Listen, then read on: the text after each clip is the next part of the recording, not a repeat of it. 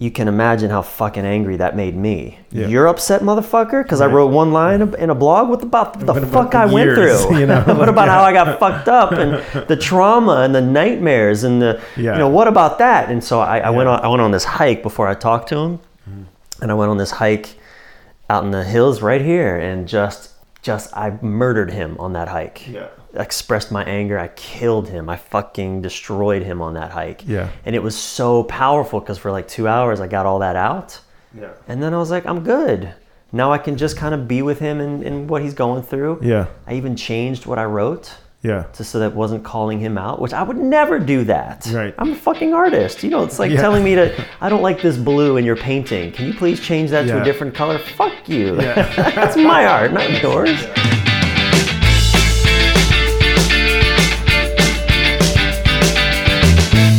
Hello, welcome to Darken the Page, the podcast where I talk to artists, writers, songwriters, creatives of all type about their creative process and the quirky and funny and interesting and deep ways that they make great art. Today's guest is my good friend Bryan Reeves. I met Bryan up at his home in just north of LA, and we sat and just talked and joked and laughed and got passionate for several hours. I just had so much fun talking to Bryan. He is also someone after my heart because he's a blogger. I mean, he's written books and he's done some other things, but he's, his main writing, his main gig is blogging. And that's something that I'm very passionate about as well. And we talk about a lot of things. I just really appreciate Bryan's insistence on keeping it real, like keeping his art pure, like, making sure that he's not feeling like he's selling out or doing anything that he's not really 100% into.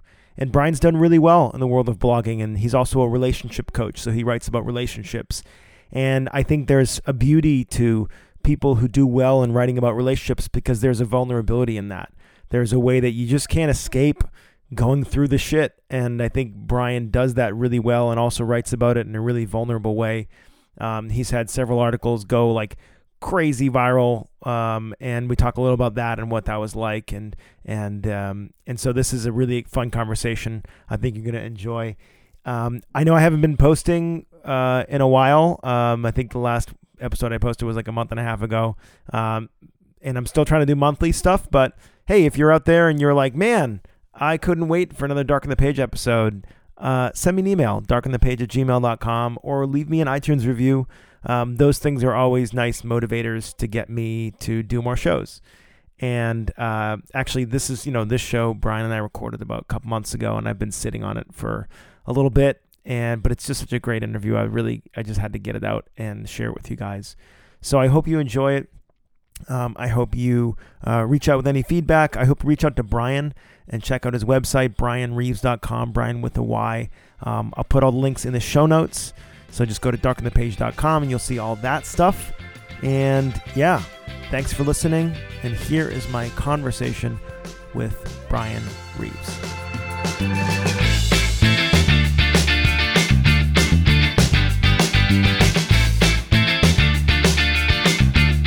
So here I am with my friend Bryan Reeves.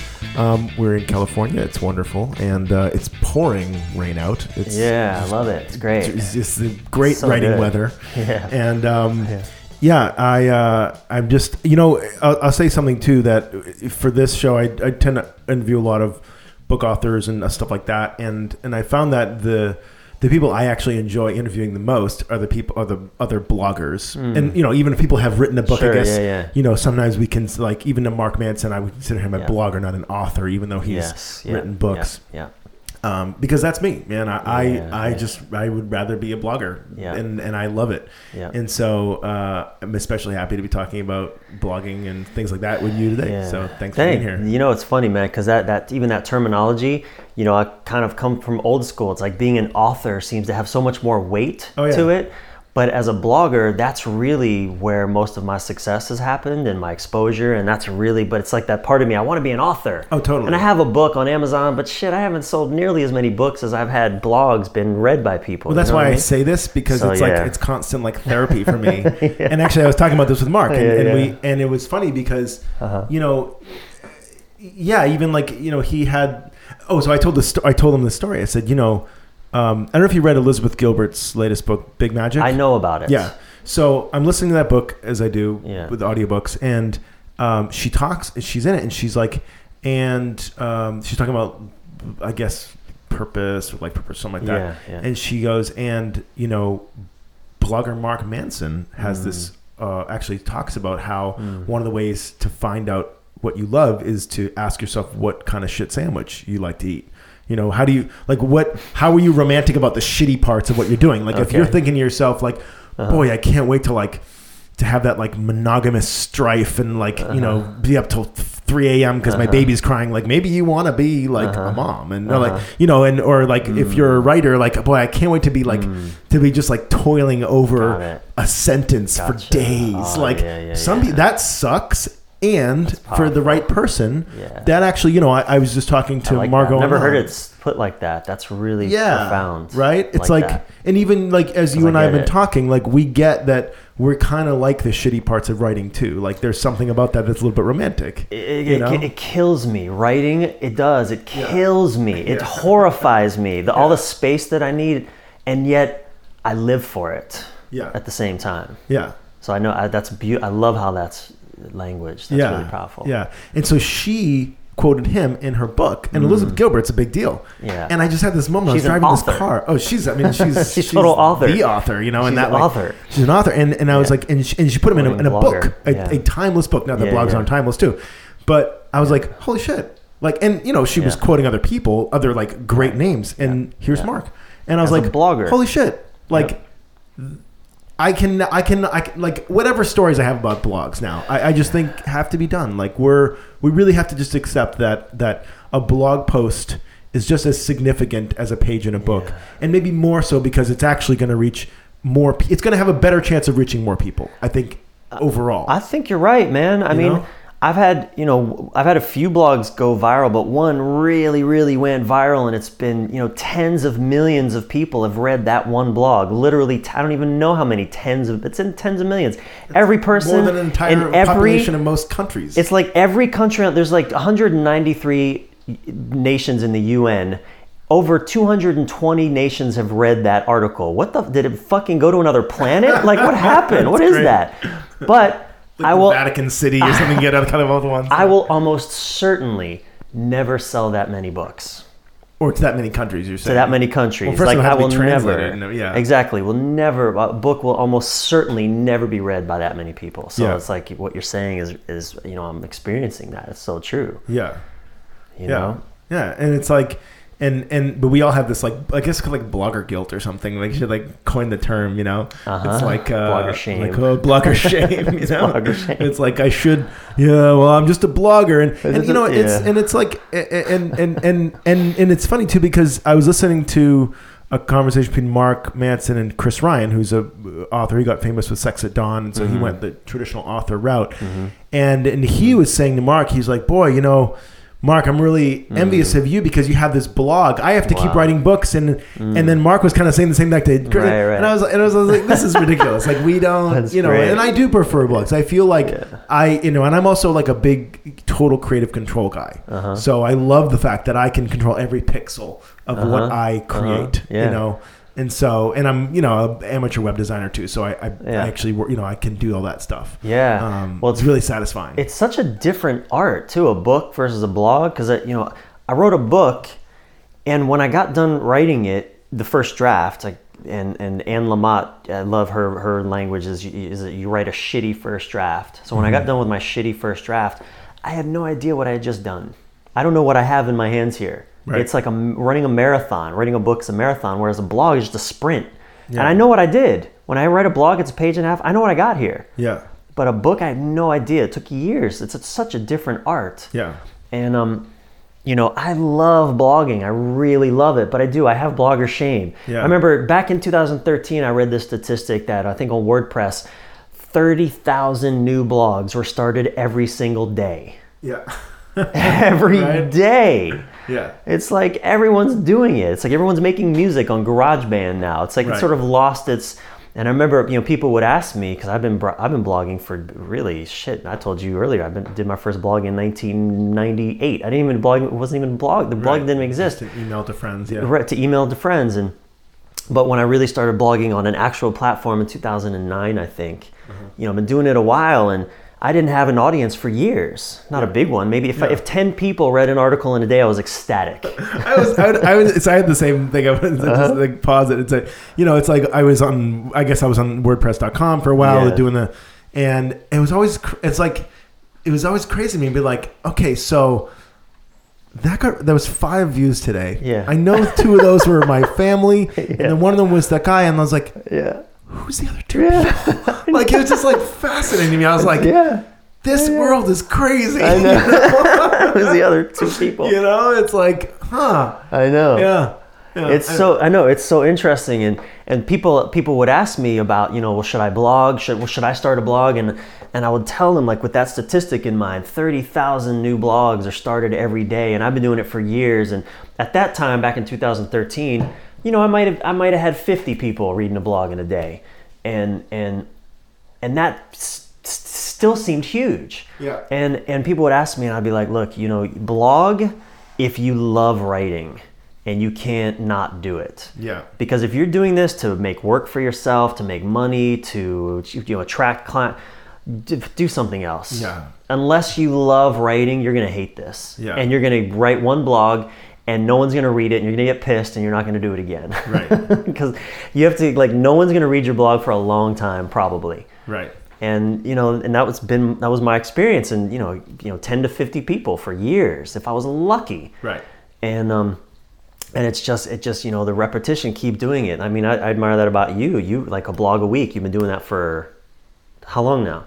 Since December 2014. I mean, that's a lot, man. It's like, it's persistent and still, that breakthrough moment when a blog really finally takes off. It's like there's something just, I love it when people would tell me in years past, oh, I just did a viral video. Can I show it to you?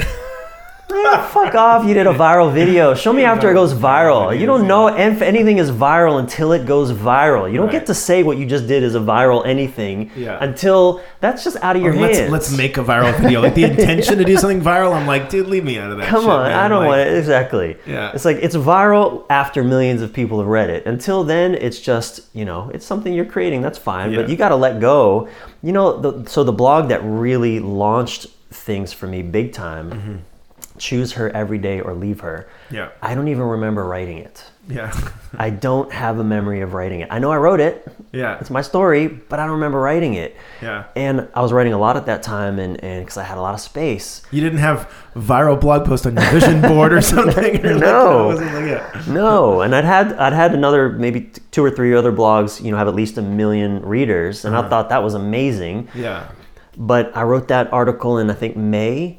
And it was April or May, and then it was July, the end of July, when it finally... This was 2 years ago or last year? This was 2 years ago now. 2015? 2015, yeah. Yes. Yeah.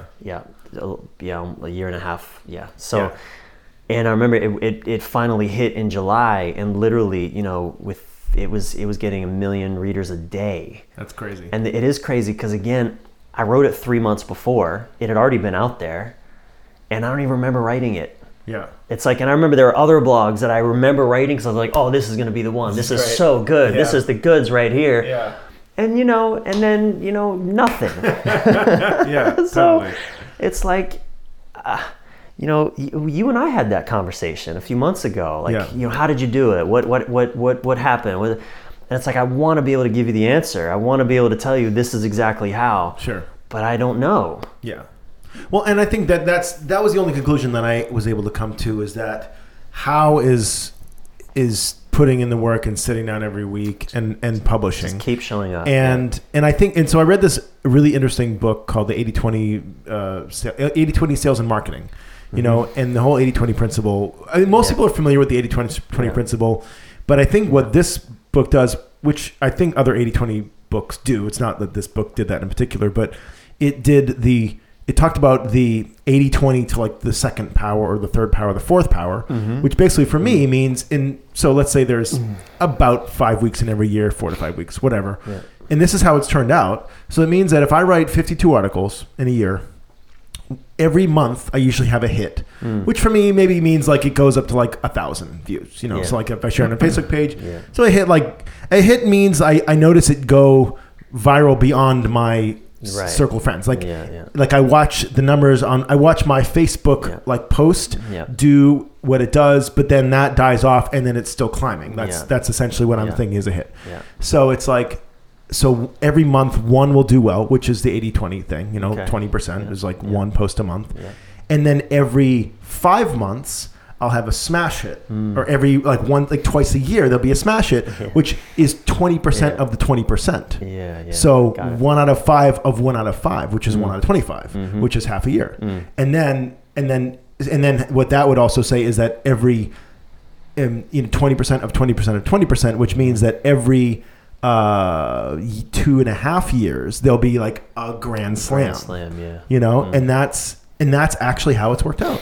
That's what the numbers look like. It's I mean, I even do it on my archive. I put in bold the ones that, I mean, I also like, but that do really well. And it just, every month there's one, and I didn't get to choose it. It just does it. And then, and then every 6 months there's just one that goes crazy. And it's like, so was it because, why was that? Well, it's because I had the other 4 that not failed, but I had the other 4 that were just not as good. And it's because I wrote it for I went 6 months and allowed that one to rise to the top. It's because 80-20, it's a universal law. It's a law. You can't break it. You can't break it. You know? And so I found that, okay, great. So my focus is going to be publishing a week, and that's it. And I know, like, in a way, like my, you know, I think the confidence in the viral shit is stupid, but I could say to somebody, no, you know, I actually know that if I write for 2.5 years for every week, I will get one that's a smash hit. I can just guarantee you that. Just like if I, you know, flipped a coin, you know, a couple times, I'd probably get heads once. You know, it's like, it's just a probability thing. Now, of course, I mean, there's other things at play, like you have to be, you know, have to write good stuff. And you gotta have some talent, you know, you can't craft, just like, absolutely. You know, but if you're seeing some success with some things you're doing, and then, you know, there's that, it's just an 80-20 thing, you know? And I really believe that. Like, that's, you know. Well, if you look at, if you were to take all my blogs as well, I would say the same thing. Absolutely. It kind of follows a similar pattern. I've had, I mean, on my website, there's something like, you know, my tech guy told me there's like, you know, close to 200 blogs on my website. Probably 10 of those are what get the most traffic consistently always. Well, probably what it is 20% of those give you 80% of the traffic, and then 20% of the 20% give you about like 60% of your overall traffic. Well, that's it. That one blog that went super viral, that still is the one that always gets more traffic. Right? It's more. It's more. Yeah. That's probably 80% of my traffic. Right. The one post. Right. And post. That's the 80-20 principle to like the fourth power or something. Absolutely. You know? Yeah. It's amazing. It's just a question of, when does it come for you? Does it, you know, it came for me after, again, I've been really blogging on a platform since 2009. That happened in 2015. Right. 6 years into it. You know? Yeah. And, I mean, it's like, as random as the world is, it's also not. There's some order to it. Yeah. There's some, you just got to keep showing up. It takes a special kind of crazy to go through all those years where, you know, it's like the overnight success thing. You know, I watched my own parents have a company that went from just deeply in debt to at one point $50 million in sales within 5 years. Nice. And it looked to everyone in the industry they were in. Now that crashed in 2008, that went away, but they had that experience. And to everyone in that industry, it looked like an overnight success. Yeah. But there were 18 years leading up to that overnight success. Yeah. Totally. There was no overnight success. Yeah. It's just something happened, the 80-20 rule perhaps, all that effort they put in for 18 years, suddenly things aligned and, it exploded. Yeah. I think it's the same with writing. It's the same. Even Paulo Coelho, we were talking about him a little bit earlier, his process, The Alchemist, right. It didn't hit. It did not hit. Bill Clinton had it, didn't get it hit. Exactly. It didn't hit. Even the first publisher, they did a limited run of a few hundred copies and they couldn't sell it. Yeah. They gave him back the rights. Yeah. And he had to keep kind of staying in it and going against conventional wisdom. Everyone else, would have just given up. It was 10 years, I think, before it hit, I think. I don't know the exact...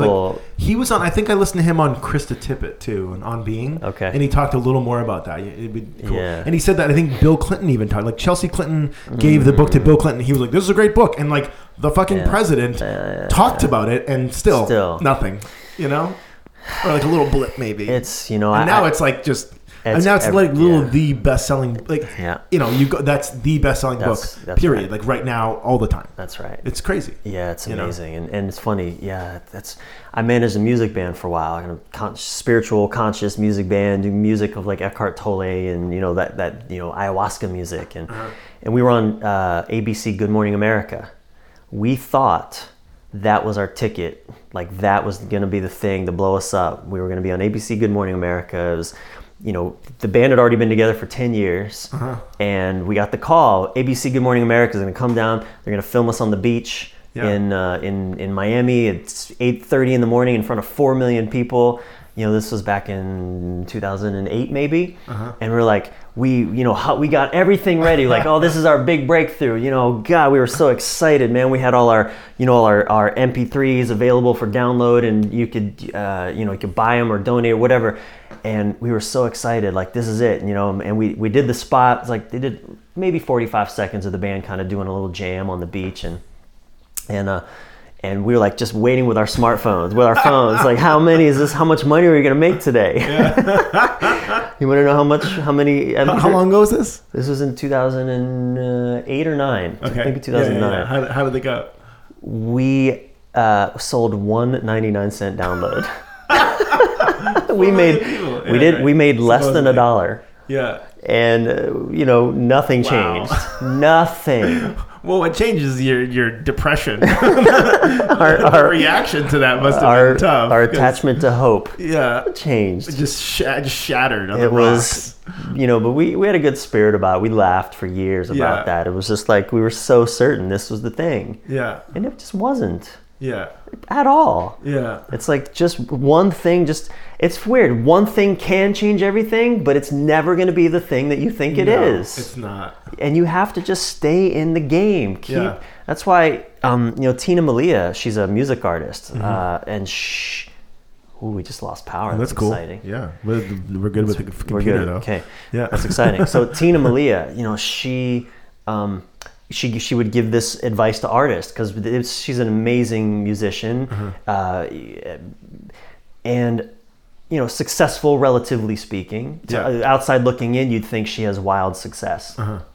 It's a slog in that world too. Oh, the music business is so hard. I mean, you're in it. That's right. Yeah. I did. I mean, that was 6 years full time dedicated to being a famous musician.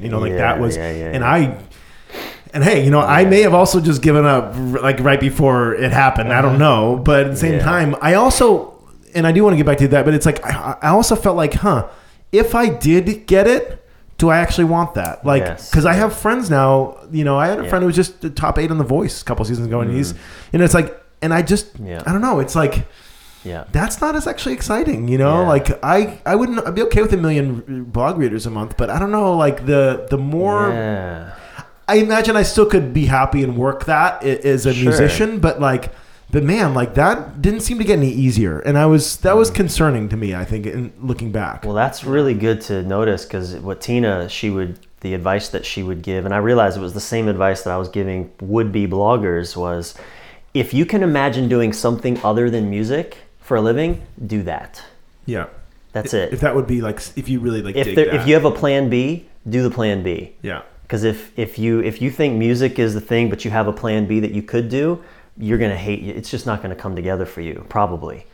Is even when music is your plan A and you have no plan B, and that's the thing, even then it's still highly unlikely to come together in the way you think it's going to. Again, it's that lightning strike phenomenon. Like as bloggers, writers, like I couldn't have planned this, but I wrote and I've been writing because I had to. Because it's just my joy. It's my ecstasy. I can do nothing else in the course of a day. But if I write something and publish it, I'm good. I can die. Like I'm so satisfied, and it doesn't even matter if someone reads it. Like of course I love people reading my stuff, and now it's, I'll be walking through the grocery store sometimes, and I live alone. I don't live with my girlfriend. I'm out here in the desert in Calabasas, and I don't have a lot of friends in this area, so I spend a lot of time alone. And now on an average day I get 2,000 readers on my blog on an average. That's just my blog, and then it's been republished. I mean, I don't know how many thousands of people are. Sure.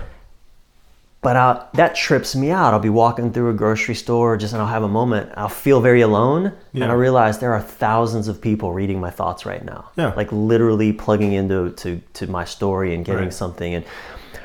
But most of the time, I'm disconnected from that. I don't really have a conscious awareness that that's happening. And so, it's like. Really the thrill is in just the creating the art and putting it out there, and then I don't know what happens, and that's okay. Like that is ecstasy for me. I feel I feel like I can die, and that just points to me that's what I'm here for. That's at least for now, that's the thing that I really need to make the most space for. And how I look at it too is like I want to set up my life so that it's like I'm going to get like rewarded for doing the thing that has me come that alive. Like I want to, and I'm still, I'm there in an emotional sense. Like there'd be a lot of people who'd be disappointed if I had stopped writing. I'm not making a ton of money from it right now, but it's like, the whole idea was let's set up my life so I have to do the thing that I want to do already. And that's going to take some time. And that's why people, hey, like it's frustrating, but like, wouldn't that be awesome? And not set it up where like, okay, but then I have to write about, fucking movie reviews. Maybe I don't want like movie reviews anymore, but like write about something that I care about, or give myself the freedom to write about a lot of things, and just say you have to write every week. Can you do that? Well, I look back, and actually the last 10 years, that's what I've already been doing. So why not? Like I know I can keep that up because I've been doing it. It's not a new thing. So that was like to create the lifestyle that supports that impulse already. Absolutely. And it takes a conviction, even a willingness to not have certain things that you think you need, like comfort. At least in my case, along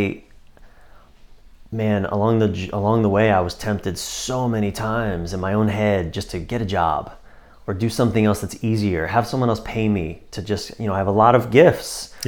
I was a producer and manager of projects, businesses, artists for many years. You can get bands on Good Morning America. Make $1. I can make you $1. We get paid, man. We get paid. Do this today, 99 cents. I write a blog. I don't even make $1 when I write a blog. At least I can make $1. I get my 13 cents, my commission off that $1. That's right. But it's been a journey because I've had moments of just,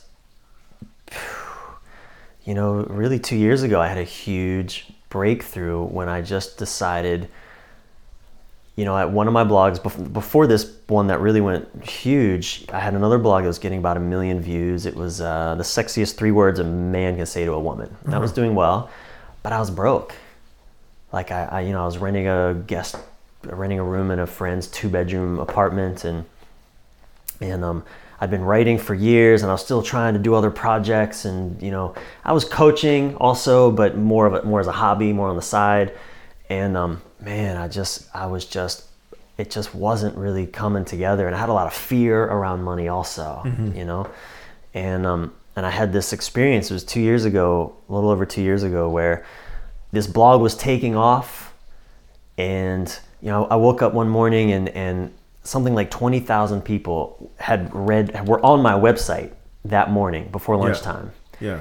And I remember thinking, oh my God, I have to take advantage of this. Like I need to put a donate button. I need to put a little, buy me coffee button or something, Yeah. And I need some coffee. Because I need some fucking coffee. I need some grocery money. Yeah. And I felt that energy in my body of just the neediness, the grasping, the desperation.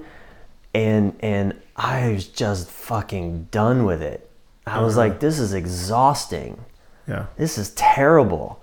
Here I clearly have a gift. I clearly have something, and it's resonating. It's connecting with people, and yet I'm asking for crumbs. Like, give me coffee. Can someone buy me coffee? Yeah. Throw a few bucks my way. What the hell is this? Yeah.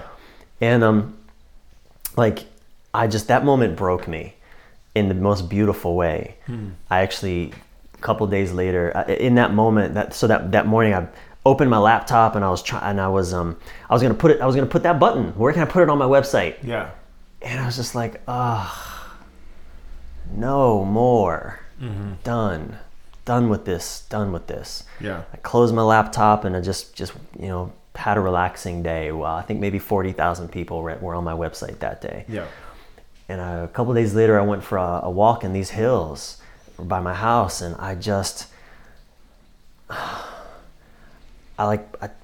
surrendered, man. I literally out loud verbalized. I told life, I surrender. It was like surrender and command. And I was talking to the sky, to the moon, to the coyotes, to, the earth. I was like, to my angels, whatever. I give up. I give up trying to do it all myself and trying to figure out how this goes. I know what I'm here to do, which is I'm here to write and to say things and to share a perspective and to give witness to this consciousness coming through me. And I'm going to do that. And if I need to have no money, so be it. If you need to take the rest of my money, I had like $1,000 in the bank at the time. And I was like, if you need to take my money, take it. That week, my truck broke down on the freeway. It shut off. I was doing 70 miles an hour and it shut off while I was driving. I barely got over to the side of the highway before I couldn't steer. Yeah. Like everything was unraveling. I didn't know how I was going to pay rent that month. Like it was all, and I was just like, you know what? If this is how all that has to go, so be it. I am never going to stop sharing my voice. Yeah. And I committed to that to such a degree that in that moment, Dave, I became unstoppable. Something in me shifted. Yeah. And it's like I committed to that art, to that gift, to that. And it's like, no matter how this goes, if I never make any money from this, that's fine. Yeah. If I have to get a job at Starbucks so I can keep writing, so be it. And man, literally from one day to the next, everything began to change. Yeah. Like there's a longer story there, but I'm telling you tangibly, everything began to change from that point. Yeah. And I think what's really beautiful about that, and I think some people might miss this because I think I did for a while, if you're really focused on achievement and success, you hear that story as a way to succeed. And I think that almost cheapens it. I think there's something about that where like you're committing to the thing that made you feel good to begin with. And it's like I've tried to do this, like commit to the blog and writing in the past, but it was always a kind of a barter system. I was like, okay, I'm going to do this because it's going to be successful. I'm going to do this because I'm going to, write something, whatever. And this time, in December 2014, when I actually decided to start doing it every week, I said, I'm going to do this for the intrinsic value that there is in doing the thing. Yeah. And I have to keep reminding myself of that. Yeah. I wrote a post 6 months ago, so this is for me. Yeah. And I just wrote about this is for me. And I just remind myself like, this is, and it's like that the intrinsic value is what makes it successful and is what might give me the external rewards, but it's not the tactic for the sake of being a tactic. It's like, I actually just it is enough for me. Yeah. Like it really is enough. Yeah. I really could just scrape by. And if I did that, I would die happy. Yeah. I really do fucking believe that. And so because I can come from that place, it just works. and something works, and maybe it ends up working, and maybe in 3 years I can be like, wow, geez, I can't believe millions of this and that. I don't know. Like, but you know, it is like there's something set, that circle is complete for me in that moment. And I think that's the thing that I missed for a while, and then some people miss when I tell them, when we talk about these stories, they say, oh, that's how to do it. No, that's not what I'm saying. You know, not at all. And I think that's important, you know. No, I mean, absolutely not. Again, it's like, I don't know how this all is supposed to go. The one blog that really broke through for me, that literally took my income from $5,000 a month to the next month I made 20 grand. I don't even remember writing that blog. Like, that's weird for me. Yeah. How do I not remember that? It's like I couldn't call that out. I couldn't say this is how it works, or this is, you know, would I love to recreate that formula, and have I even kind of tried in some ways? Sure. Yeah. Of course. Right. But it's something, there's just something touchable about it. Right. And you said, you know, focus on success and you'll have success. Well, man, you know, so I coach, right? And a lot of the people that I end up coaching are people who have success and they're miserable. Mm-hmm.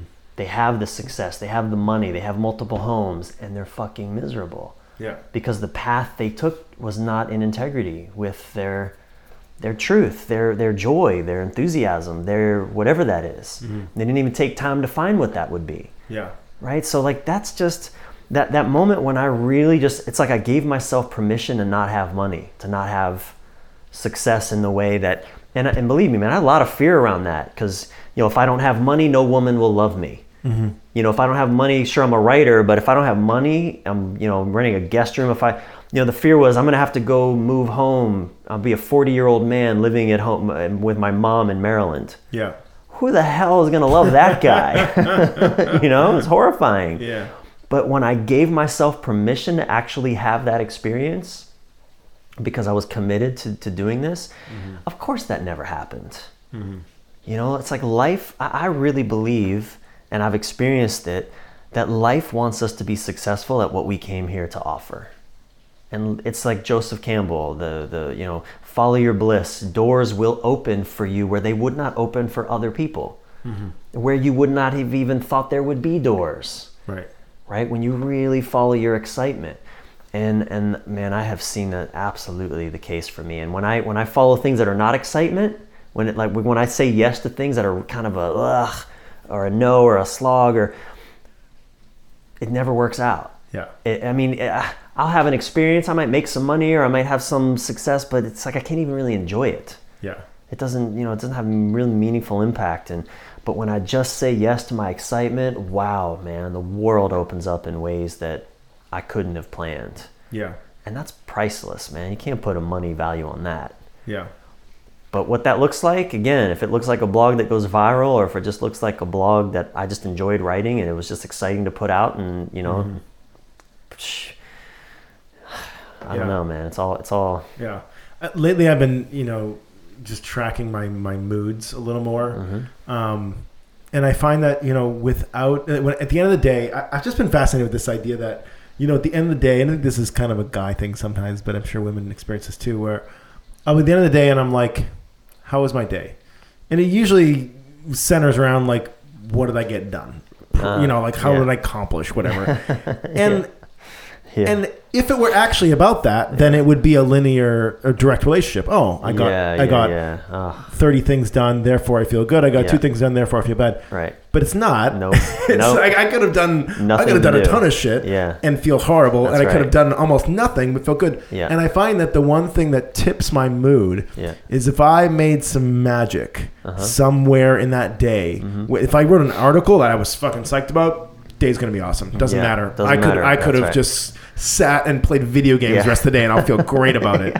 Yeah. And if I don't, it'll be harder to get that. Yeah. And it could have been just like a Facebook post, or it could have been like something, but if I created some magic and I tapped into that essential, thing that I feel in life, I'm happy. Yeah, yeah. And it's almost like kind of depressing. I'm like, oh shit. So that's what I got to do every day to be happy.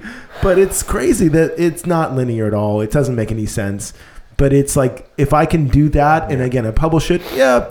As long as I don't hang my expectations on it, but I've gotten better about that. And then it's like, great, I did that. Like, I'm psyched about that. I press publish, put it in the archive. I'm like, oof, God, this is a good day. That's about it. That's the main thing. Similar to that, I've also found no correlation between how hard I work and how much money I make. It's the same. When I was working for the band, I loved being in that, but I was not really cut out to be a band manager. It just wasn't quite in alignment. I did all right, and we got ABC Good Morning America. We toured all over the country. Yeah. But that wasn't really my calling, and I worked endlessly, and I made very little money. My best year, I made $18,000 working with that band. Yeah. And whereas a blogger and writing and just doing that, and as a coach, everything working far less, I'll make that. I've made that much in a month working far less. Yeah. But I'm really, again, working in my joy, and not to say that even that there's a correlation necessarily, because I'm also, there are times I'm working in my joy and I make nothing. Yeah. So it's like, it's like, at the end of the day, what I realized through all of this is, because as an entrepreneur too, I can work so much and get to the end of the day and I have no idea what I just did. Right. It's the same thing. I don't know what I did today. I did a lot, but I don't know what I did. Yeah. I don't have a sense of accomplishment. Right. I don't have a sense that this mattered, and that doesn't feel good. Yeah. And so it's like, I realize I just want to get to the end of every day and feel like, all right, I just feel good about today. Today was a good day. I feel good. And I have some processes in place, systems that I use sometimes to make sure that I experience that. And I call it win the day. I want to win my day. Yeah. Get to the end of the day and go like, yeah, I won. And that doesn't mean I did lots of things. It could mean I took a nap today. Right. I took a nap. Yeah. And I feel good about that. Right. Because that's scary to do nothing. Right. Yeah. But I took care of myself. I went on a mountain bike ride and I did a Facebook post that was really edgy for me. Yeah. Man, I'm good. Yeah. That's like. Yeah. And it's like, we do that not because there's going to be like we just do that to feel good about ourselves. Absolutely. It's not like winning the day. It's like, if I retroactively feel, do whatever it takes so I can feel like that I won the day, I got down when I got done. Yeah. It's not like that doesn't change much. It doesn't change. Exactly. But it's like, I want to feel good about it. And I deserve to feel good about it. That's so right. It's like, why not? That's right. And yeah, like, we're going to get done when we get done. Like, we're just doing machines. Like, we're just going to do that stuff, and it's like, why not, just try to work the mental angle too. And I realize again, as an entrepreneur, right, I'm never going to get it all done. There's always going to be more for me to do. Yeah. And I live with that kind of angst constantly. Yeah. That's always present for me, but I've, really practicing self-care through all of this, and just letting, sometimes taking a nap, which I'm really terrible at. My girlfriend is my teacher around that. She reminds me to take care of myself, but it's so important, and I just get a lot of value through doing all this work out of just making sure that I really take care of myself. Yeah. I'm not doing it. If I do things for the money, man, it usually just doesn't go well. Yeah. Even if I make some money at it, I do retreats or different things. If I'm not really enthused and jazzed about it, life just doesn't feel good doing it. Yeah. It's really that simple. Yeah. Totally. The other thing that I feel like elevates my mood and is another win besides the creative wins is just like time with people, that I really enjoy. Like, and so I've prioritized that in a way that, of course I said to you, hey, let's get there and do this conversation, but like, let's hang out for half a day. Like, and I know that, like, through experience, like, I know when I leave here, I'll feel good. Yeah. Like, I'll feel that same thing I feel if I write an article. Yeah. And it's like, okay, so, and I know that it'll be a better interview, better podcast because, we're having fun and enjoying ourselves. And it's like, okay, so I need to do more of that stuff. And so one of the things I did actually recently that I love is for the people that are, I send out a thing to the mailing list for the blog, and I say, hey, 8 a.m. every day for the next 2 weeks.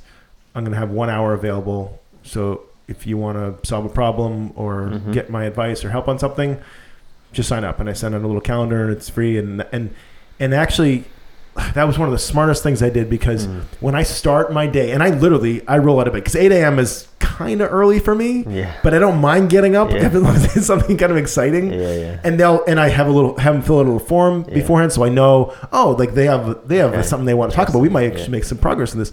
And so I'll say, hey guys, free coaching thing. It usually fills up really fast, which is cool. It's like, and so I roll out of bed at like 7:57, make sure my phone is charged from the night before, put in the headphones, throw on some shoes, I'm going for a walk. I'm like kind of half asleep. They call me and, hey, all right, hey, I'm awake. And then an hour later, like it's like a shot to my brain, because I am awake, and I feel like I've already kind of done something. Cool. Like I have a sense that my day has already been worth it.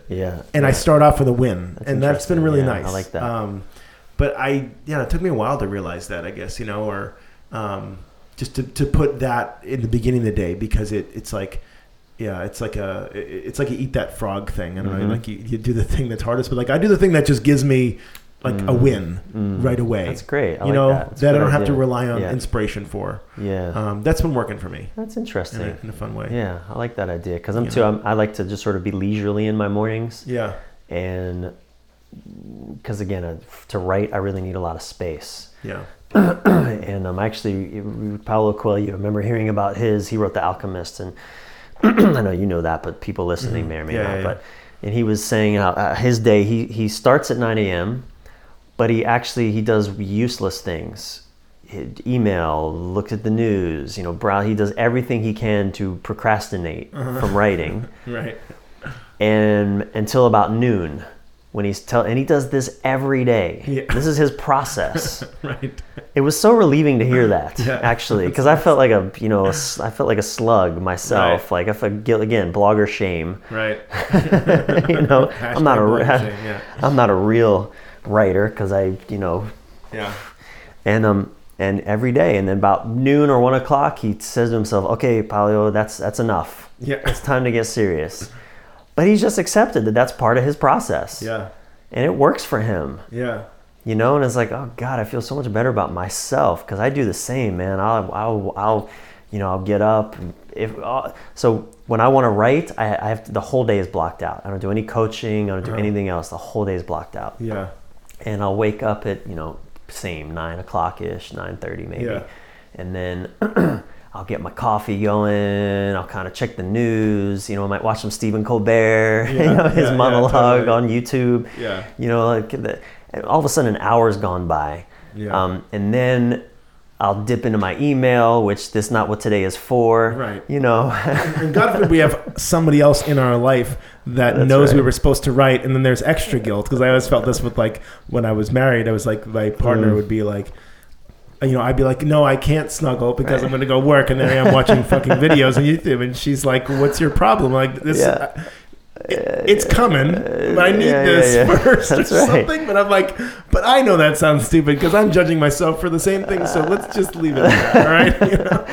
And it's funny because then I have a girlfriend, and she knows, like, this is my writing day, and then okay, so I've had coffee and water, and now I got to go to the bathroom. So I'm an hour into it. Now I got to go to the bathroom, and instead of kind of getting into the mode, it's like, nope, I'll take my phone and open my ESPN app, and I'll watch sports highlights for 30 minutes, and I'm sitting on the toilet. I'm totally. like, and then it's like, okay, 1 o'clock rolls around, and I'm like, all right, let's do this. That's so ridiculous. But it's like, thank God, though, I have that space and that time, because 1 o'clock, it's like still early. I still have so much of the day to work with. And then I'll sit quietly. And even during that sort of messy time, though, there's, stuff will start to come through, like what's present in my mind, like and actually, though, when I really do myself a favor, though, it's like I don't go to the news. When I just really allow myself to be quiet, to maybe have my coffee, but have there be silence in the room. Quiet, stillness, and give that space. That's really when I think I do my best work. Is when I really just let there be space. But my mind is terrified at that. I have the kind of brain where I need to be doing something with it. Before smartphones, I would go into the bathroom and I'd grab the shampoo bottle to just read something, anything, anything. Give me something to occupy my mind. I can't just sit here and look at nothing while I'm, I had Michael Ellsberg on, and he talked about that. This is like the curse of the writer, is that we have these overactive minds, and we somehow try to like drain the sack by like writing, but it doesn't. Actually, it doesn't like quiet us. It kind of just feeds the monster. But I think that is a characteristic of a lot of people, but I think especially writers, because I think what I've noticed is that there's busyness in everybody's mind body, and that writer's busyness happens to be in the form of thoughts and words, whereas like a dancer or someone who's like more somatic might experience the busyness as feelings and sensations. And so our busyness is just this kind of unique sort of crazy that happens to be chatty. Well, it occurs to me as just an endless curiosity. I'm just curious about everything. I'm curious what's in this shampoo bottle. What are the ingredients? What's their marketing? What are they trying to marketing all the like time. How are they lying to me right now? What's Going the angle? to the supermarket is just super fucking it's too hard. Really? I'm thinking about I'm like in every marketing meeting for every product. That's hilarious. It's so bad. I mean, it's good, but and I'm like, oh, they put that there. Oh, that's interesting. Oh, they're marketing that. Oh, they put that on the second shelf. Oh, how much have I paid to put that on the first shelf? And that's right. I'm like, they do 50% more. Oh my God. It's just endless. It never stops. I know. I was at Albertsons last week, and you know how they have each aisle has the little billboard at the top that tells you what's in the aisle? No, but aisle 9 they have. So I was in aisle 9 and I looked up top and it had sports drinks, juice drinks, new age drinks. And I was like, what the fuck is a new age? Like, what? Albertsons new age drink. So I was like, I have to investigate this. What are they calling a new age drink? All I could find was coconut water. Right. But it was like bizarre. And so again, it's curiosity. Like, oh, interesting. Albertsons is calling out this thing called new age drinks. What the hell does that mean? I'm kind of offended. Part of me is offended. Part of me is excited. Like, what is this? It's so interesting. And so it's the same. Endlessly curious, but it makes for great materials. Like I'm never going to run out of stuff to write. Totally. Ever. Because of that curiosity. But it is exhausting at the same time. There's I get tired of my own brain at times. There's this idea of feeling like now I can die happier, because I wrote this thing. It's kind of like one of the ways that I look at that for myself is I'm essentially, with my blog, I'm trying to work myself out of a job, assuming my job is to answer questions from people, which is not my job. But, it's like I want to get to the point where somebody can ask me a question, and I've addressed because I address systems, right? So I'm not like, I'm like, hey, here's a system at play that's ruining your marriage. Here's a system at play that's ruining your happiness. Here's a system at play that's ruining your community. I'm interested in that stuff, which is, again, the marketing on it. The level below. So it's like, if I can cover all the bases, then somebody asks me a question and I can just go copy paste link. Here you go. I wrote that article. And I still, there's still so much more to go because I have theories about everything, and it's like, but in a way, evolve. Like, I want to work myself out of a job by like writing all these out. So that, not that it'll ever end, but like to have this huge library of like my thoughts on everything, and then I can feel like good. Now I can go. Well, one of my specialties that I work with and write about is masculine and feminine dynamics, and what you're describing is the masculine drive. To get to the end.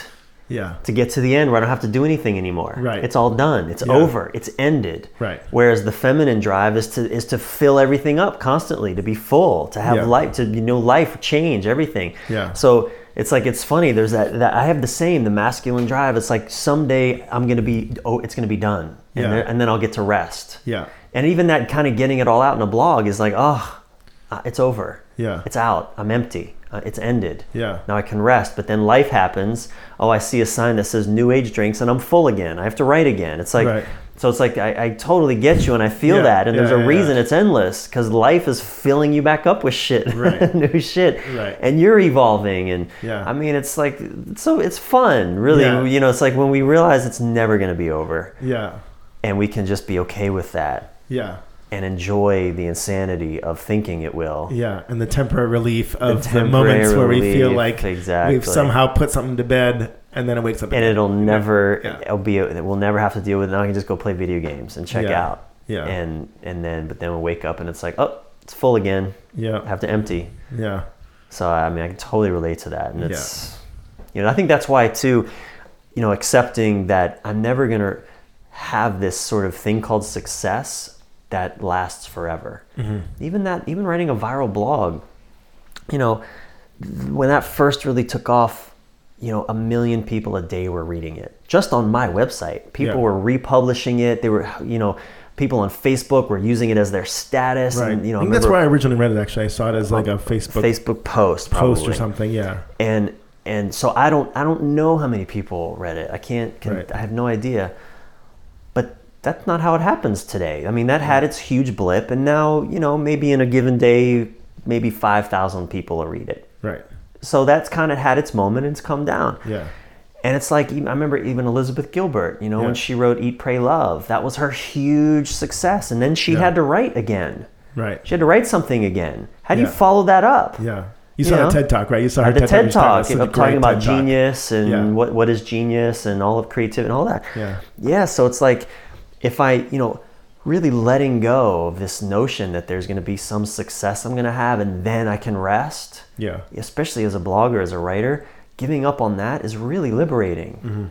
There's no end to this.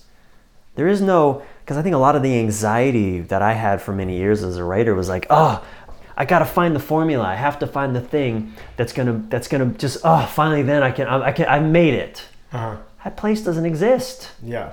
It just doesn't exist. Yeah. Right? Totally. And getting to be okay with that has been very liberating. Yeah. Because now I can just create. Yeah. I can just write. And again, have no attachment to whether 1 million people read it or 10. Yeah. Whether people love it or hate it. And that's another thing, you know, talk about writing. You know, learning to be okay with people despising what I write. Learning to be okay with people hating what I just wrote. Yeah. That's been a profound Tell me about that for you. For like, me. You know, what was it like before we were accepted that? Like, how would you? Well, I remember the first time I was writing for a website that doesn't really exist anymore called The Daily Love. And I remember the first time that I got, you know, a comment who disagreed, who called me to task for what I was writing. It was like, ouch, that hurts. I don't like this. That sucks. You know, and I really took it personal. And of course, I mean, it's just the same thing that would happen in relationships, like with a woman, if she didn't agree with me or like what I would, you know, like me, or it would kill me. Yeah. And,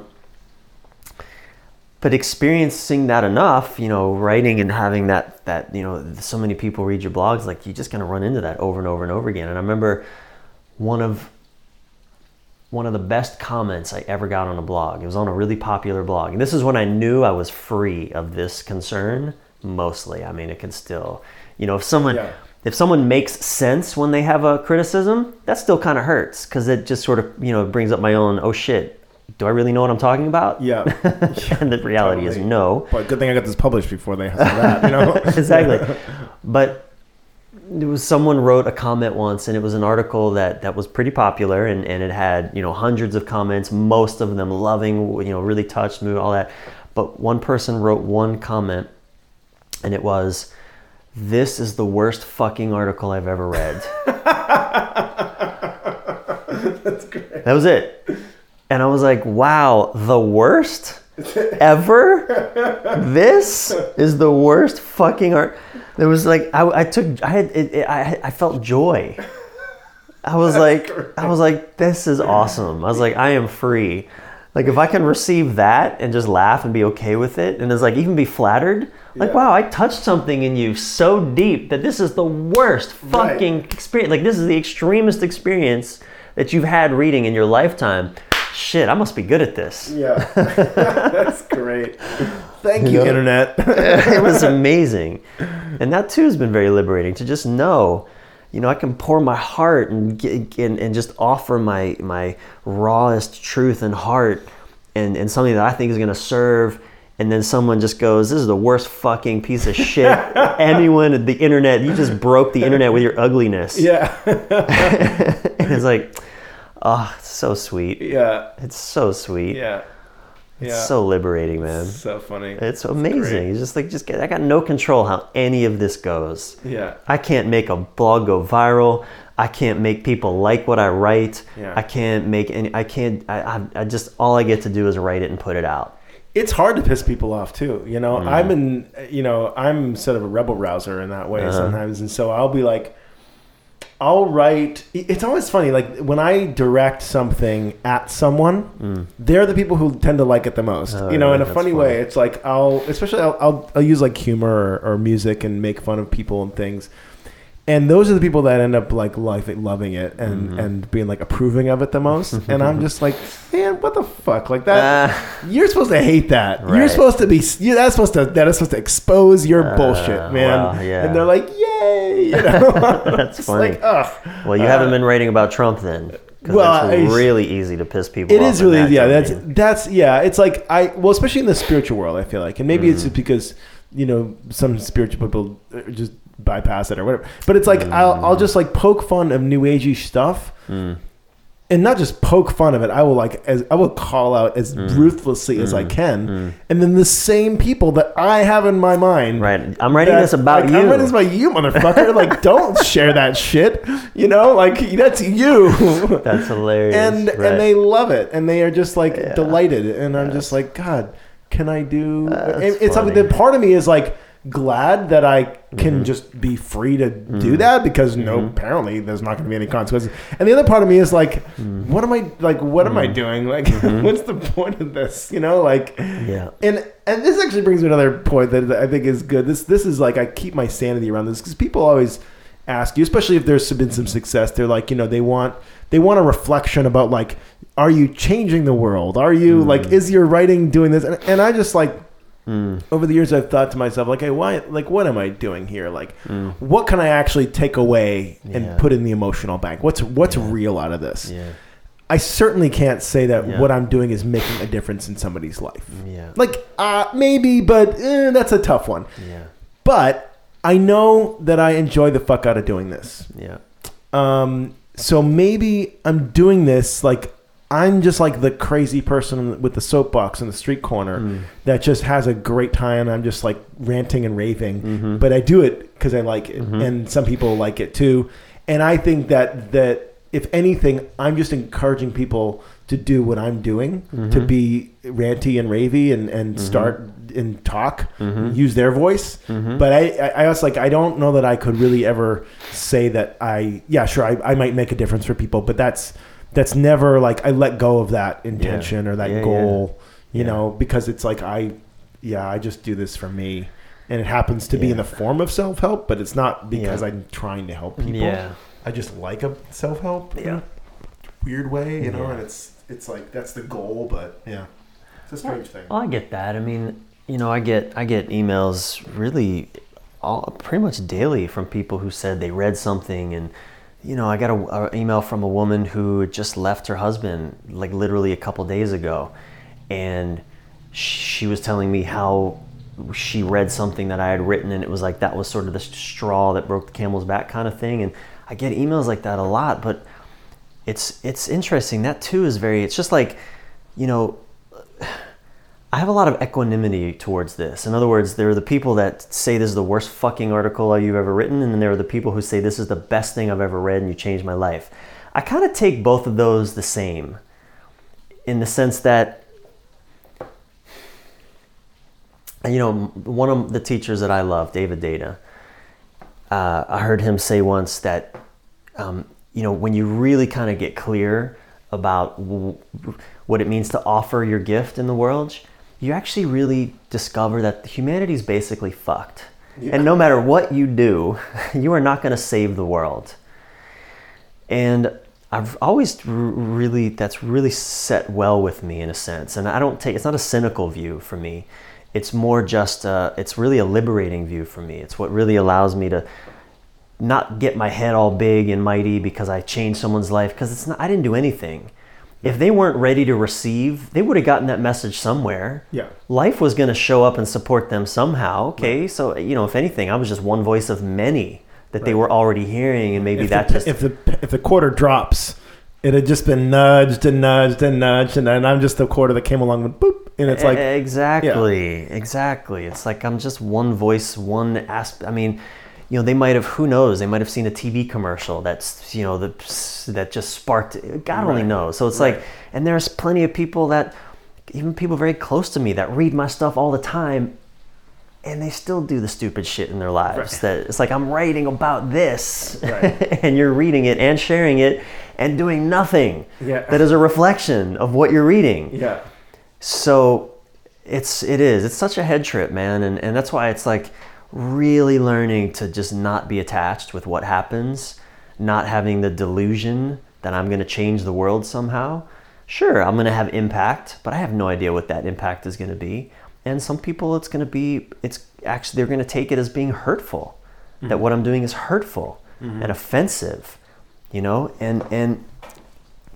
other people you're going to tell me I'm a savior, I'm the man that the world needs, and you have to keep writing, and it's so important. And it's like, God, the moment, it's like, I really appreciate that. And I definitely have, feel very connected to a mission and a purpose. And I get that it feels important. At the same time, man, I'm not going to save the world. Yeah. I'm not here to do that. And the moment I think I am, dude, I've just corrupted what I'm offering. Yeah, you just screwed yourself. I just screwed myself. It's like, exactly. Why would I do that to myself? I've just became every asshole kind of guru leader that sort of is high on their own stuff, and I really don't think I can be of service when I'm attached to an outcome either way. Yeah. So it's funny, man. It's really, this has been such a beautiful journey for me, of my own awakening, being a writer, blogging. Yeah. In so many ways, just of being both passionate and detached at the same time. Really giving myself to it while not being attached to having a certain outcome. Yeah. It's a beautiful surrender practice. Yeah. To be a writer and to do this. And, I think, Jim Carrey said something really poignant. He said, I wish everyone... That is so... I was literally just thinking that 10 seconds ago. That's so funny. Is that right? Yeah, I really was. That. And I was just like, maybe I'll mention that. But yeah, I know what you're saying. There you go. So go ahead. But yeah. Well, so he said, I wish everyone could have be famous and rich, so that they would know that it doesn't work. So they know that it just doesn't make them happy. It doesn't make them happy. Yeah. And I feel like having had a blog that's went wildly viral, and that was fun. Yeah. And it definitely changed the playing field on which I can operate as a writer and a coach, and all that, but it doesn't make me endlessly happy. Yeah. It didn't fix my relationship challenges. It didn't it didn't stop me from having to pee in the middle of the night 5 times. It didn't stop all the issues that were there before the blog went viral. It didn't make me any less human and have the stuff that I still need to deal with. If anything, I had to really double down on that commitment, because now all of a sudden much more money is coming in, and that old fear around not having money starts to show up again. It's like different problems. It's different fears. It's just different. Well, it's the same fears, different details about how they're now playing themselves out. And so, it's just such a, it's really, I feel like I'm in a really sweet space of just letting go and committing. I call it, again, it's like surrender and command. The surrender is, I have no idea how this is supposed to go.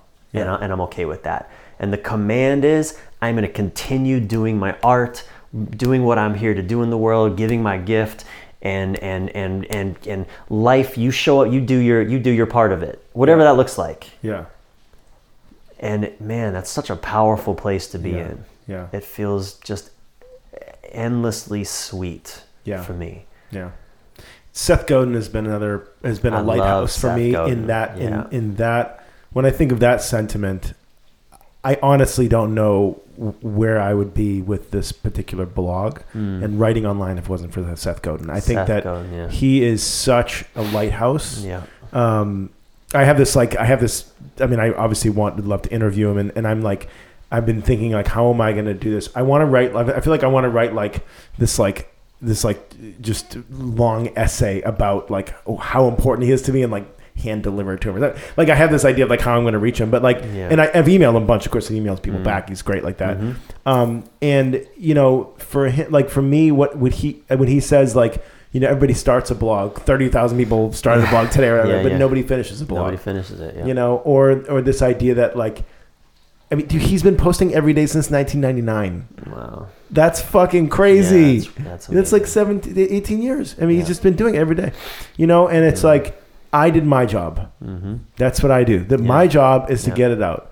That's it. Yeah. That's my job. That's it. You know, and that it is, there is like worthiness. There is like, there's meaning in showing up and putting out your work. That's it. That's it. And there's meaning in that. That's it. And then this whole thing about him, you know, he just put out the Behemoth, that huge ass book of like his best blog posts. Really? It's like this. It's like this big. It's huge, and he only printed like 1,500 of them or something ridiculous. Yeah. Wow. And I think this is this book, but on one side it says this might work. And the other side, it says, this might not work. I love it. And you could like flip it around and it's like this sort of coin, you know, and that is, you know, that another reminder from him that is stuck with me, you know, and God, you know, you put out, especially the stuff that you go, oh, this is really good. I think, and you go, okay, you know, this might not work. Yeah. Yeah. Publish, you know, and it's like, and what a fucking relief it is to actually just let yourself do that. And then once it's done, go do something else, you know, because that's your job is done. That's it. You know, and that's it. That's it, man. What a fucking relief, you know. I feel so good after I hit publish, after I hit share, or publish, or put a video, something. I feel so good. Yeah. I have no idea. And again, I did a video a couple weeks ago that I was like, oh, this is going to fucking go. It's going to be huge. I was like, this is a 50,000 view video easily. Yeah. It got 2,000-3,000 views, you know, and I was like, and then it just died. Yeah. I was like, really? Yeah. Really? Yeah. This was so perfect. Yeah. But, you know, but still the process of just putting the video out, it's like then I just go on a mountain bike ride, or I, you know, eat a sandwich or grab a beer, or it's like, it's just like, I feel so at ease. It's like so deeply delicious. And if it doesn't get to 50K, it's like, I'm going to do another video anyway. Yeah. My discipline is to not, if like once I publish something, wait at least half a day before checking to see how it does. Like that, because even if it, like, I find that, let's say I post, you know, I share an article on Facebook for the first time that I think, oh, this might do well. Even if I check it, like I have the impulse to check it like 10 minutes, because then I think, okay, well, if it got this many, it's in this trending, and then there's like, you know, that's a good sign, right? But it's like, you know, but even if it does, even if it's just like okay, if I wait a day to check it, I'll probably be happy with the result. Because I'm like, oh, look at that. 10 people liked it. Yeah. Like, at least, like, there's something in it, like, it's so good for me to wait and just go, okay, especially if I have an expectation. Yeah. I just go, like, great, I am not going to check that to see how it does. Yeah. You know, and wait. At least, like, if I can wait a day, that's great. Yeah. You know? I hear you. Well, and remember that the blog that really took off for me, Choose Her Every Day or Leave Her, I wrote it in May, and it didn't really take off until July. Right. But I'll tell you though, in July, it took off, and I don't exactly know why, but I was paying attention. That day, I hadn't looked at my blog stats in a few months because I just was so over it. Yeah. You know how that is. I was just so totally. over it. It's a terrible addiction. But I was at this cabin in Idaho. I was like really feeling good. I was alone writing, and I was like, oh, let me just check and see what's going on. I haven't looked for a couple months. Let me see what's going on. Yeah. And that blog, again, I checked it first thing in the morning, and it had 1,000 views that morning. And I thought, well, that's interesting, because usually I was getting about 1,000 to 2,000 a day on the whole blog. Or actually, no, I was getting about 1,000 views a day max on my entire website. Yeah. And so this one blog at 1,000 that morning, I was like, oh, that's interesting. Well, I'll share it again. Let me give it a little love. Yeah. And I put it on my Facebook page, which had maybe 1,200 fans at the time. And I thought, you know, maybe I'll get 3,000 or 4,000 views today. Just give it a little bump. Yeah. By the end of the day, it had 40,000 views. And even then I thought, whoa, well, it's Sunday afternoon. A lot of people were reading. Tomorrow morning's Monday. It'll die down. That was it. That was fun, but it's over. Yeah. And the next morning I woke up and there were 100,000 people reading that blog before breakfast. Yeah. And it just like something had happened. Yeah. And so, there is something to be said for just paying attention and giving a little nudge, little nudges. Even like that moment, it was 3 months later. You have a lot of content. I have a lot of content. No one's ever going to accuse me of not paying enough attention, I think. Oh, really? It's like That's I got funny. like, it's just too much. Like it's too much. Yeah. I think like when I go on the dashboard of my blog, it's like the stats are there. Like, I don't know if I can avoid seeing them. Maybe I want to like shut that part down or something, but I end up seeing it multiple times a day. Well, there's something to be said. I mean, we've been talking, Dave, about like the sort of the just show up and let life do the rest. I mean, there is something to be said for doing something thoughtful with what you're aware of. You know what I mean? I don't think that blog would have gone viral if I hadn't reshared it that day. Yeah. I can't know that. Yeah. Could be wrong, but I suspect. Yeah. So again, man, it's still untouchable. I still don't know exactly what happened, and I can't reproduce it at will. Right. But, paying attention, it's like being sensitive to what's happening. What are people really responding to? And then, I just do more of that. Yeah. And maybe it works, maybe it doesn't. But, there is, man, it's why they call it art. Yeah. There's no science to it, but there is a craft, there is a care, there is a, and I think, one thing I've noticed a lot of writers, you write a blog and you put it out there and then you just want to forget about it. It's like, okay, I did my job, now I'm going to just forget about it. Well, I think there's something to be said for actually, that's a piece of art that you can show again. Totally. That you can repost. Yeah. I remember in the early days of writing, when I started writing for other websites, I started sharing articles, again, twice. And I remember a friend of mine who was a blogger also for the Daily Love at the time, he was like, that's interesting. I see what you're doing. Because he didn't want to do that. Because again, there was sort of this sort of weird code that, once you write something and put it out there, then it's just marketing and self-indulgence to put it out there again. Oh, yeah, now you're just trying to get likes, or you're trying to get attention. Yeah. Oh. And I had that mindset at first. Oh, yeah. And now I don't. I repurpose content all the time. Oh, for sure. I use it again. There's so much goodness in that. There's so much beautiful art in that. And so now it's like, I'm always repurposing, and that has a cumulative effect. There's a building, growing effect that I see. Totally. Yeah. So, but again, if I make that matter to me, I don't enjoy what I'm doing. Yeah. If it's like I need to get likes or I need this to work in a certain way, it's not satisfying. Yeah.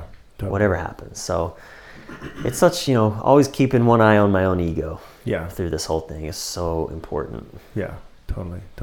Well, I want to ask you the question that I ask at the end of the show. Okay. And it's, if you could write yourself a note and pass it back through the fabric of time to yourself at some moment, maybe when the truck broke down, or maybe like when the beginning, some kind of beginning, what would you say? What would you write on that note that you could actually read back then? And when would you send it to yourself as a writer? Well, I would have sent it long before the truck breaking down moment, because that was when things hit the bottom. Yeah. I would have told myself a long time ago, stop doing things that feel heavy. Stop it. Better to do nothing. Just let there be space. Than do what feels heavy because you're afraid, because you think you need money. You think you need to do something. You think you need to produce to have value and self-worth. Don't do that shit. If something is not an enthusiastic hell yes for you, don't fucking do it. Really have the courage to just say no, and things are going to work out faster and more lovely than you can ever imagine. That's what I would have really wanted to both hear. I wouldn't have believed it. I would have read that note and go, yeah, this is bullshit. Okay, well, I need to make money. But that practice years ago And it's funny, I say that, I left the military at 26, and I resolved to never do something that I didn't want to do. Mm-hmm. But it's even in that, I still did things out of fear so often. Yeah. Fear of not having money mostly. Yeah. And man, if I just take that off the table, I think life would have. And I don't have any regrets. I'm very happy. Yeah. I love my adventure. I love my bottoming out experience. Yeah. Grateful for it, but yeah, that's the thing, man. Yeah. A long time ago. I really like the thing what you said there that really just I got that was this idea of, so don't do something that feels heavy. It's better to do nothing. Yeah. I don't know. That just feels really significant. I feel like, okay, we've heard, some of us have heard, okay, don't do the thing that you don't like, but don't forget that it is actually better to do nothing. Yeah. And we all know how to do nothing. It's not hard to stop and do nothing. It's hard to stop and then find the thing you like and replace it. Because then we're worried about well, if I don't do this, what if I don't? No. Yeah. Nothing. Yeah. You know what nothing is. Nothing's simple. Yeah. So doing nothing instead of that thing and leaving the space, even if that space means nothing comes in, nothing is nothing. Yeah. Nothing is okay. To do nothing instead. Yeah. I really appreciated that. Well, and actually, I think a lot of people don't know what nothing means. Yes, no, that's right. I think actually, when it's terrifying. What does that mean? What do you mean? Just sit on my couch and do nothing? But no, not necessarily. But really, do nothing. My stepmom gave me this amazing advice years ago. When in doubt, do nothing. I love that. And really, what that means to me is, when in doubt, just don't make a decision. Don't choose. Don't say yes to the thing that is really a maybe. Yeah. Wait until it's a clear yes. And in the meantime, go for a walk. Take a nap. Go on a picnic. Mm-hmm. I don't know. Read a book. Make love to your partner. Yeah. It's like, it doesn't mean don't do anything for the next year. It just means today. It's like being in a band. This is the mindset that I try to adopt. And pretty much if I'm playing with somebody, they're going to have this too, which is if we're jamming and we're playing a song and it's like doing nothing is beautiful and playing something is beautiful. And if what you're going to add isn't a hell yes, don't fucking doing nothing is also adding something. Absolutely. Yeah. And be aware that when you add something, it's a choice to take away from the choice to do nothing. That's right. And I think that it's so good to realize that it's like, I'm going to be like, for example, with Intimacy Fest in June, I made the decision to only have one person come and teach at it. And it's a 4-day thing. And it's, my friend Reed Mahalko, who's just an absolute genius.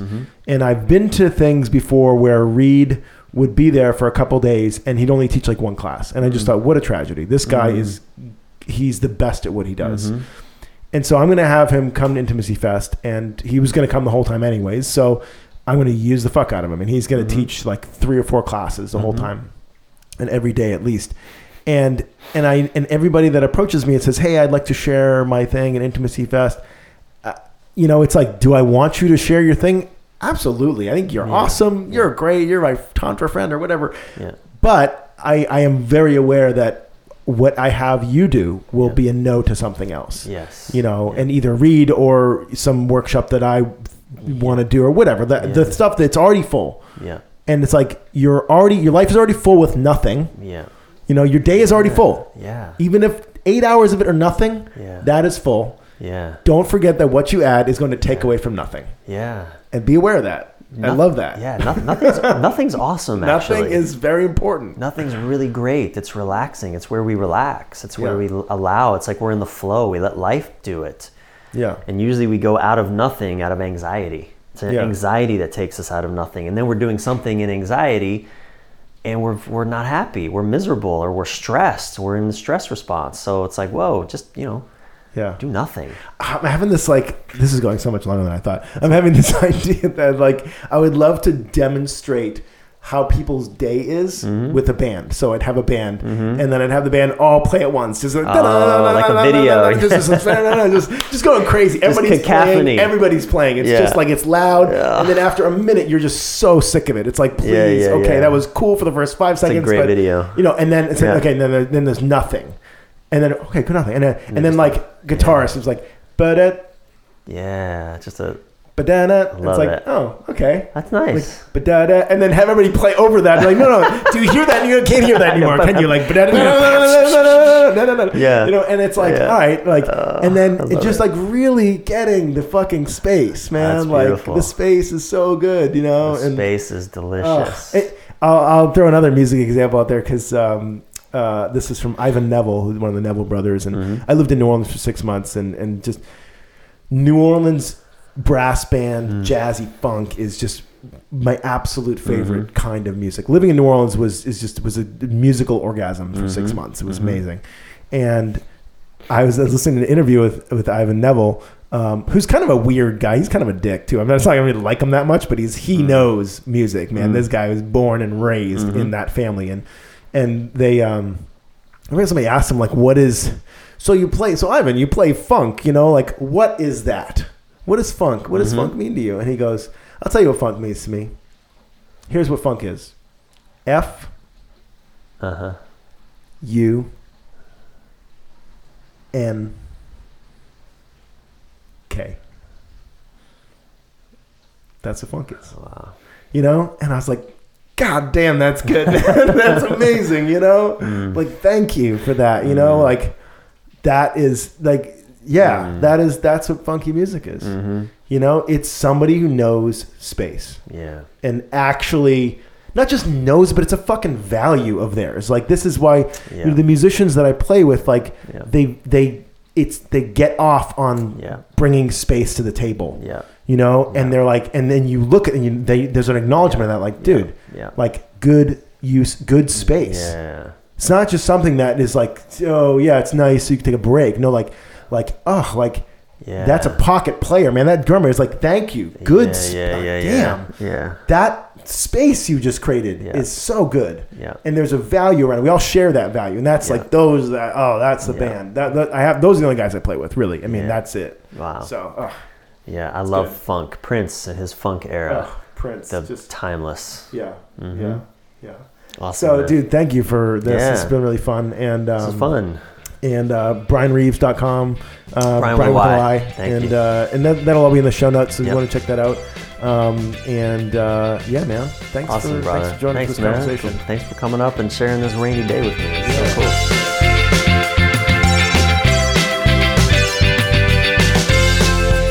Thank you so much for listening. I hope you enjoyed listening to that as much as I enjoyed recording it. And I truly did enjoy recording that. It was really nice. I'll say this again because I say it, I've been saying it a lot lately, but, I've been recording all these episodes live. I will not do anything over Skype anymore, even though it's very convenient. And this was a great example of why, because, Bryan and I got to spend some quality time together.